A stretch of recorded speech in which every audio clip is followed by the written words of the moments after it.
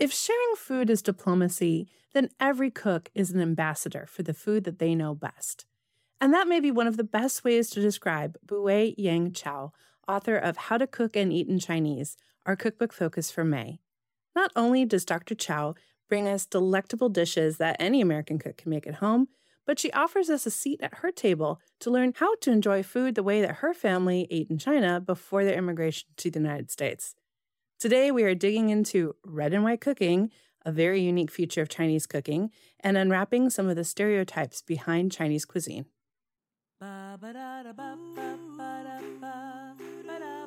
Welcome to As We Eat, where we explore the intersection of food, family, history, and culture. We think there's something magical that happens when people get together and share food. Conversations seem to happen a little more naturally. We talk about our commonalities and our differences. We share stories, memories, and recipes. And we'll use food to take a journey that explores our human experience. Share some fun facts and some that aren't so fun.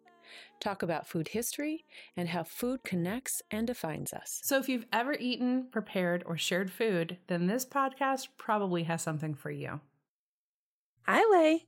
Hey, Kim, how are you? I'm doing really well. We're springing into spring and summer, although today it's pretty cold up here. Actually, we're rocking 58 right now. I have the heat on. I've got slippers on. It's that transitional time that we've got in spring in the Pacific Northwest. So, what are you going to do? I know, right? Here, too, we had some really beautiful hot days. It's a little chilly today. I have a puppy on my lap, so she's keeping me warm, which is really nice. Best lap warmers ever. For sure. Yeah. Yeah. So we're heading into part 2 of our discussion of how to cook and eat in Chinese. And I want to ask you right off the top, what are your honest first impressions that come to mind when you think about Chinese cooking? I think that the first thing that pops into my head is chop suey, which I know is a little bit more American Chinese than it is Chinese. So I think that's something that we probably can explore a little bit later. Absolutely. But certainly things like soy sauce and different types of ingredients, things that we don't typically use in American cooking. Mm-hmm. Well, would you be surprised to hear that in her descriptions of both how to cook and how to eat, Dr. Chao really patiently debunks many of those stereotypes that, all Chinese dishes taste alike or that they use weird ingredients. Yeah, honestly, after reading it, I was really surprised to see how many things were really very familiar to me. Right? Very familiar to me. Same. So off the top, that the accusation all Chinese dishes taste alike. Well, they don't. As we've seen in our exploration of dumplings around the world, especially episode 48, China is not a homogeneous country. There were initially 4 great traditions of Chinese cuisine, representing the North, East, South, and West, respectively, but this has expanded in modern times to 8 great traditions. Guangdong, also known as Cantonese, Sichuan, Anhui, Shandong, Fujian, Jiangsu, Hunan, and Zhejiang. There are even more when you factor in that there are cuisines and influences from other territories or ethnic groups who influenced or who were influenced by China. And just as we would be pressed today in barbecue or chowder or casseroles as the official food of the United States, it's impossible to declare one dish or even one way of cooking to epitomize all of Chinese cooking. And this is going to become a little bit more clear when we start talking a little further about red and white cooking. I have to say, I think that is a really great comparison because I think as Americans, we can understand and appreciate the fact that barbecue in North Carolina is very different than barbecue in Texas. And casseroles, my gosh, right? across the country, a casserole is not the same. No, so I love none that. At all. I love that comparison. We're even pressed here on the West Coast or even in the state of Washington. Sometimes in foodie communities, I hear those, what dish really says Washington State? It could be salmon. It could be teriyaki. We have our own kind of street tradition of teriyaki here. Or it could be coastal cuisine. It could be food that was inspired by First Nations people. It could be so much stuff. And if that's one state out of 50 plus our territories, how could you possibly define, all American food tastes the same? Exactly. Yeah, let's be a little more open-minded about it. As for ingredients, I admit that I had some initial trepidation about approaching some of the dishes in this book. I thought it would call for ingredients that I wouldn't exactly know how to source. What do I even need to make lotus buns? Okay, I need flour, fresh yeast, vegetable oil, and water. Okay, actually, you already have that all at home. Okay, what about recipe 18.7 for variety stirs rice? Oh, I actually only need leftover white rice, raisins, chopped Virginia ham, walnuts, almonds, shrimp, scallions, lard, soy sauce, and salt. May not have all those in the house at the same time, but it actually sounds like a pretty awesome way to use up leftover ham around Easter. I really hate bean soups, so this is a good plan for me. And celery cabbage sounds really incredibly exotic, but actually it's what we call Napa cabbage. So I'm thinking that we've got the conversation wrong when we start talking about creating authentic dishes with exact ingredients, when perhaps we'd be better focused on accuracy of flavor. So I wanted to read to you a little bit from the foreword by Hu Xi. And Hu Xi was a prominent Chinese philosopher, essayist, and diplomat. He is very well known for his role as a key figure in the New Culture movement, which emerged in the early 20th century that sought to modernize Chinese society and culture. Long, long ago, Confucius made this observation: there is no one who does not eat and drink, but few there are who can appreciate taste. The essence of Chinese cooking lies in the traditional insistence that food must have taste or flavor, even though the materials used may be the most common and inexpensive kind of fish or vegetable. It is taste which gives joy in eating, and it is the art of the housewife, the cook, or the gourmet to work out the ways and means to give taste to food. A Chinese gourmet of the 8th century AD has left us this dictum: every eating material can be made palatable, provided it is given the proper cooking time, hoi hoi, literally fire timing. Please note that this expert did not say that palatability depended on the use of the right kind of seasoning or flavoring materials. It is the proper fire timing which really counts in all good cooking. Good cooking, says Mrs. Chow, consists in making the best use of the eating material. The cooking material should not only enhance the natural taste of the eating material and not take its place. In these words, our author has summed up the art and philosophy of Chinese cooking. All the 21 principal methods of cooking described in this book, from the slow and time-consuming red cooking and clear simmering to the quick impressionistic stir-frying and plunging, are in reality gradations of fire timing, end quote. So I was really kind of intrigued by this idea of red cooking because I wasn't really sure what that was. And so, you know me, with my curiosities, I'll go down any rabbit hole I can find, right?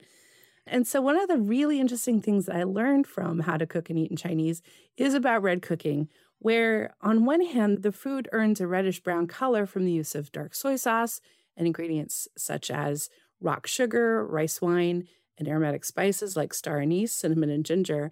And these give the dishes a really kind of rich, savory flavor.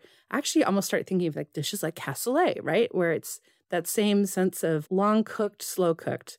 Most of the dishes that lend themselves to red cooking specifically are those which are stewed and can incorporate ingredients like pork shoulder, stew beef, mutton, chicken, duck, all those things that can handle like 2 to 6 hours of slow cooking.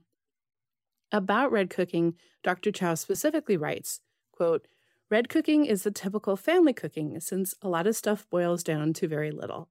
And it takes such a long time for most materials. Red cooked dishes cannot therefore usually be ordered a la carte in restaurants unless specifically ordered hours beforehand. For the housewife, however, it has the advantage common to slow cooking dishes that the leftovers keep well and can be eaten cold or warmed over," end quote. So to me, I feel like there's this whole style of cooking that I may never have experienced because this is not something that's going to be able to be served easily in a restaurant. I would have to call ahead a couple of days and be like, hey, I'll be there in 2 days to get it on the stove, right? It's just something like, so what's out there that I'm missing? On the other hand, white cooking emphasizes natural flavors of the ingredients, often includes things like clear broth, mushrooms, seafood, and delicate vegetables. These are the things that can't stand up so easily to slow cooking. Dishes that especially shine here involve stirring or stir-frying, which, remember, is a term effectively made up in this book to describe that cooking technique, steaming, or blanching, all ways that preserve the natural texture and color of the ingredients. The origins of red cooking can easily be traced back to ancient China, particularly the Ming Dynasty. That's about 1368 to 1644 in Western calendar terms, and Qing Dynasty, that's 1644 to 1912. During these periods, the techniques gained popularity in the imperial court and the upper classes.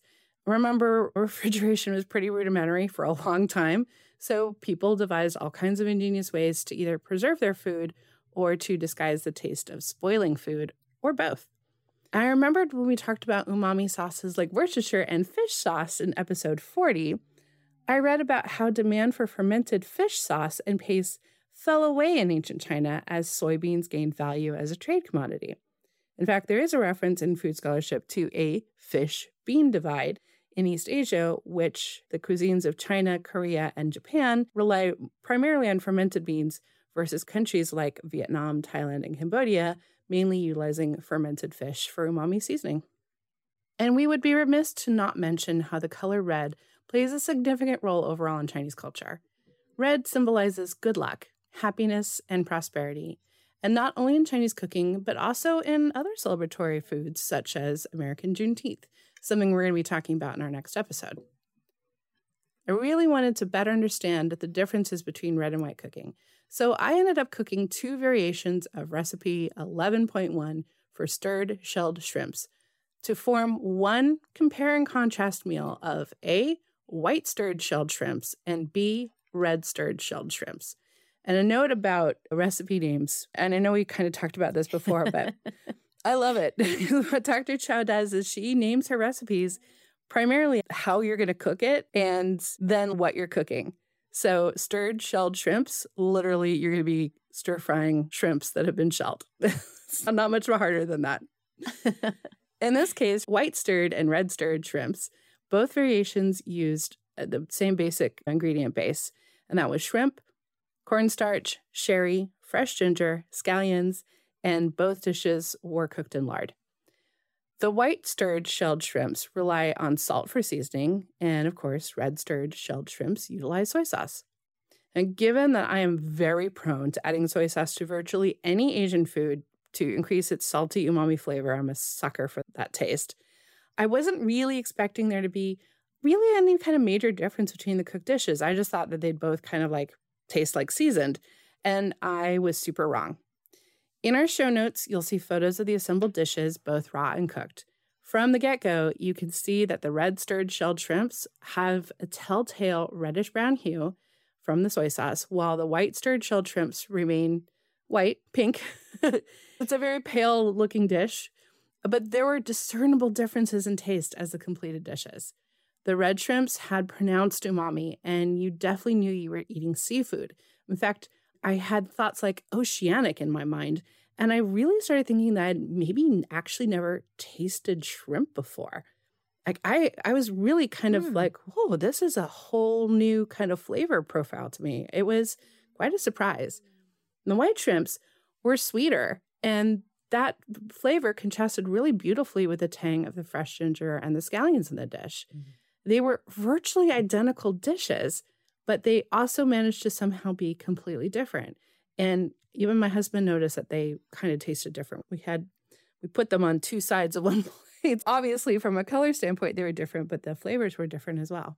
This is a form of cooking that really speaks to the gourmand inside of me who's always hungry. I love it when a dish can put an ingredient on a pedestal and make it shine, where everything highlights something in the dish. And that definitely happened for me with the white shrimps and the red shrimps. For our meal, I also cooked up some Calrose rice, and see episode 51 to find out why that's so important to me.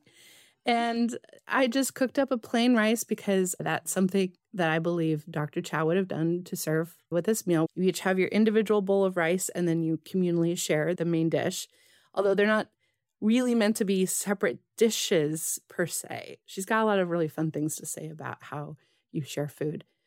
And I was truly delighted to discover that recipe 14.2a for stirred cabbage is effectively the exact same stirred cabbage that I really like cooking and eating even outside the context of Chinese food. It's a dish that I remember from my childhood. It's easy to make. You just slice up some cabbage and you stir fry it. And it was like, it's the same recipe. This dish calls just for, quote, new American cabbage. I translated basically as green cabbage, lard, salt, and water. And I cut my cabbage as recommended into wide strips. It was such a familiar dish, but it felt new again. I felt like I was rediscovering an old friend. I'd like to conclude with this sentiment from Pearl S. Buck's preface in How to Cook and Eat in Chinese. Quote, as for Mrs. Chow, I would like to nominate her for the Nobel Peace Prize. For what better road to universal peace is there than to gather around the table where new and delicious dishes are set forth? Dishes which, though yet untasted by us, we are destined to enjoy and love. What better road to friendship upon which alone the peace can stand? I consider this cookbook a contribution to international understanding. We have known, abstractly, that the Chinese people is one of the oldest and most civilized on earth, but this book proves it. Only the profoundly civilized can feed upon such food. I love that. And I love the fact that we have Pearl S. Buck telling us that the food in this cookbook creates peace. And it does. I think that the fact that you talked about the shrimp, you talked about the cabbage, those are both things that are very familiar to us. And I think that what Mrs. Chow did, Bu Wei, what she did was she put these dishes that are accessible and that we can make in our own kitchens and said, look, this is what we eat. You eat similar foods. Mm-hmm. We're not that different. No, we really aren't. And that was, as I said, like I ended up at one point scanning through trying to stump myself with one of these recipes. And while there are some things that were perhaps a cause for confusion about ingredients, like I mentioned before, the celery cabbage, like what is celery cabbage? Oh, it's Napa cabbage. I've seen that hundreds of times. Maybe not my small local grocery store might not always have that on the shelf. 5 minutes more, I can go to a larger grocery store and find it. There never was this moment for me where it was, oh, I can never make that dish because it's impossible for me to find the item that goes into it. She accounted for that because she's living here in the States. She knows what we've got available in our grocery stores. Right. She's not asking us to do anything extraordinary or bizarre, spend even hours outside of red cooking to make the dish. Right. It's everything is written so simply and thoughtfully and politely, but not overly polite. It's like the other cookbooks that we've been discovering this season, conversational in a way between herself and her family who have helped with the editing and the eating and the cooking, but then to the reader as well. And she really breaks down those barriers and those stereotypes. And she makes a point actually early on about how there can be the perception that Chinese food is unhealthy. And actually, it's not unhealthy. It's the way that food is made and eaten. It's not massive amounts. You don't pile your plate high with food and then eat it by yourself. You're sharing with everybody else. Your rice is your own. And beyond that, everything else is communal. And that leads to a healthy diet. Exactly. I'm trying to remember if it was in the cookbook itself or if it was in her autobiography that she talks about coming to America and they were invited to this buffet. And for her, it was this amazing thing. And she started to eat the way that they would typically eat, grabbing a little bit of everything. And by the time she got to the end of the buffet, she was like, oh my God, I can't eat all of this. Yeah. So translating the way that they eat onto the way that we present food here in the States was a difficult thing for her to navigate at first. But I love the fact, and I think that we talked about this in the first episode of How to Cook and Eat in Chinese, about that communal, how you do go into each dish. And like you said, the rice, the bowl of rice is your own. Mm-hmm. That isn't something that is shared, but everything else is shared. And I did write an article about that in the As We Eat journal that talked about that when I was talking to a friend. Well, that's how we eat. We present our stuff on the table as a family style. And I'm like, but that's not how we eat. We individually put a serving on our plate and we eat individually. And that isn't something that they did. It's very communal. And I love that. The first part of the book is how to cook in Chinese. The second part is how to eat in Chinese. Mm-hmm. And she talks about that so eloquently and explains what it means to eat in Chinese so well that it's just such an interesting cookbook. Absolutely cannot recommend it enough to people. It's such a beautiful book. It is. It really is. I've really enjoyed both reading and cooking from this book. We've talked a lot about how important it is sometimes to read cookbooks as literature. That even if you're not making the dishes, in this case, like the Julia Child and Co., Mastering the Art of French Cooking, they're clear. The directions are actually pretty basic. They're basic, but you get the dish out of it. She doesn't layer in a whole lot of fancy technique. And although there are illustrations for things that she wants you to do that are maybe different from a cutting a vegetable, for example, there's a whole description and diagram for a way of cutting vegetables that I'm actually kind of curious to try that gives an irregular shape to the vegetable, not something that we see a lot in Western cooking. Usually the French style is a sort of uniformity that every bit of onion looks exactly the same, whereas in Chinese cooking, you might run into more of an oblong, irregularly cut shape because the flavor comes through in a different way when you cut like that. There's a lot to learn here to expand my repertoire of cooking, just flat out, just trying new things in cooking, but then really exploring and kind of getting to that accuracy of flavor, not authenticity, but accuracy of like, oh, this is what this eggplant dish that is meant to highlight the eggplant with a little umami, with a little bit of ginger. This is tasting that vegetable and not just having it be this sort of weird, mushy component in a greater dish where it doesn't really serve a purpose other than bulk. Yeah. No, this was a great recommendation, Leah. I really appreciate it because I had not heard of this book before we made our plans, and I love it. It's going to be a cherished cookbook now. Yeah, I do too. And using it as a piece of literature, especially the way that it's been written and the fact that you had those 3 different viewpoints, because you get to see each of their individual personalities. And I think that's just really a brilliant way to present a book. Oh, I love it. Yeah. I feel like all good books from here on out should be cooked and read by family members. Can't imagine doing it. It just really added to the experience of it. I really appreciate it. It did. Yeah. Yeah. You mentioned the importance of the color red, and our next adventure into cookbooks is into actually a very brand new cookbook. It is. Yeah.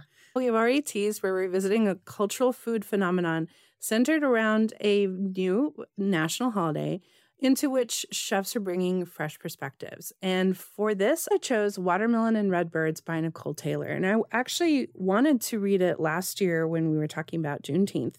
But it was a brand new book and I didn't get my copy in time. Since then, I've had the pleasure to look through it and read it. And I realized that she was trying to accomplish something really special and unique, which is modernizing foods that are eaten in tradition, that foods are celebratory, but kind of getting back to a root of what the food is from, what it's about, why it's eaten, and not necessarily relying on things being mass produced. She's got a really interesting perspective of how to re-examine and revisit these dishes. So that is what you have to look forward to in our next episode. Yes, I am so excited about this book. Another beautiful book. I'm imagining you've got something in mind already, Leigh, for this one. I do. I'm very excited about the recipe that I'm going to be making for that. Oh, I can't wait to hear about it. So there were a couple of episodes of As We Eat that I mentioned today that I want to make sure folks can get up paper and pen, make a note. We'll also, of course, include links in our show notes. But they were episode 40, Sailing the Umami Seas, Fishy Origins of an Ancient Recipe, Proper Pronunciation of a Pantry Staple, which I very nearly flubbed, and our favorite Bloody Marys. I also mentioned episode 48, Dumplings Around the World, Pan-Asian dumplings from Chinese medicine to dim sum. And you might as well listen to episode 49, Dumplings Around the World, European dumplings from Saints to Holy Justice in Just One Bite, and episode 50, Dumplings Around the World, The Great American Dumpling Showdown, because the trio of episodes actually is a lot of fun. And finally, it is a lot of fun. It is.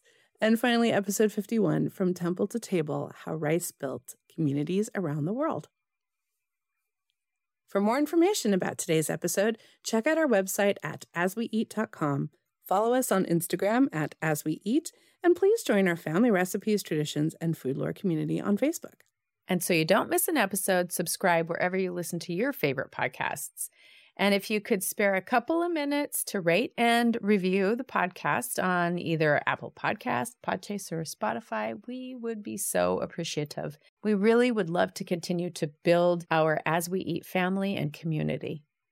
We also publish the As We Eat Journal on Substack, and we'd be so honored if you would support us by becoming a subscriber. We take tasty side trips through vintage recipes, community cookbooks, discoveries, and travel stops. There are 3 subscription tiers. We're sure you'll find one that's perfect for you at asweeat.substack.com. You've been listening to the As We Eat podcast, part of our curiosity-driven project, serving up how food connects, defines, and inspires by blending a little bit of research with a dash of humor and a whole lot of passion. And some soy sauce. And some soy sauce. Ever the dork. I had to add that part. I love that. Ba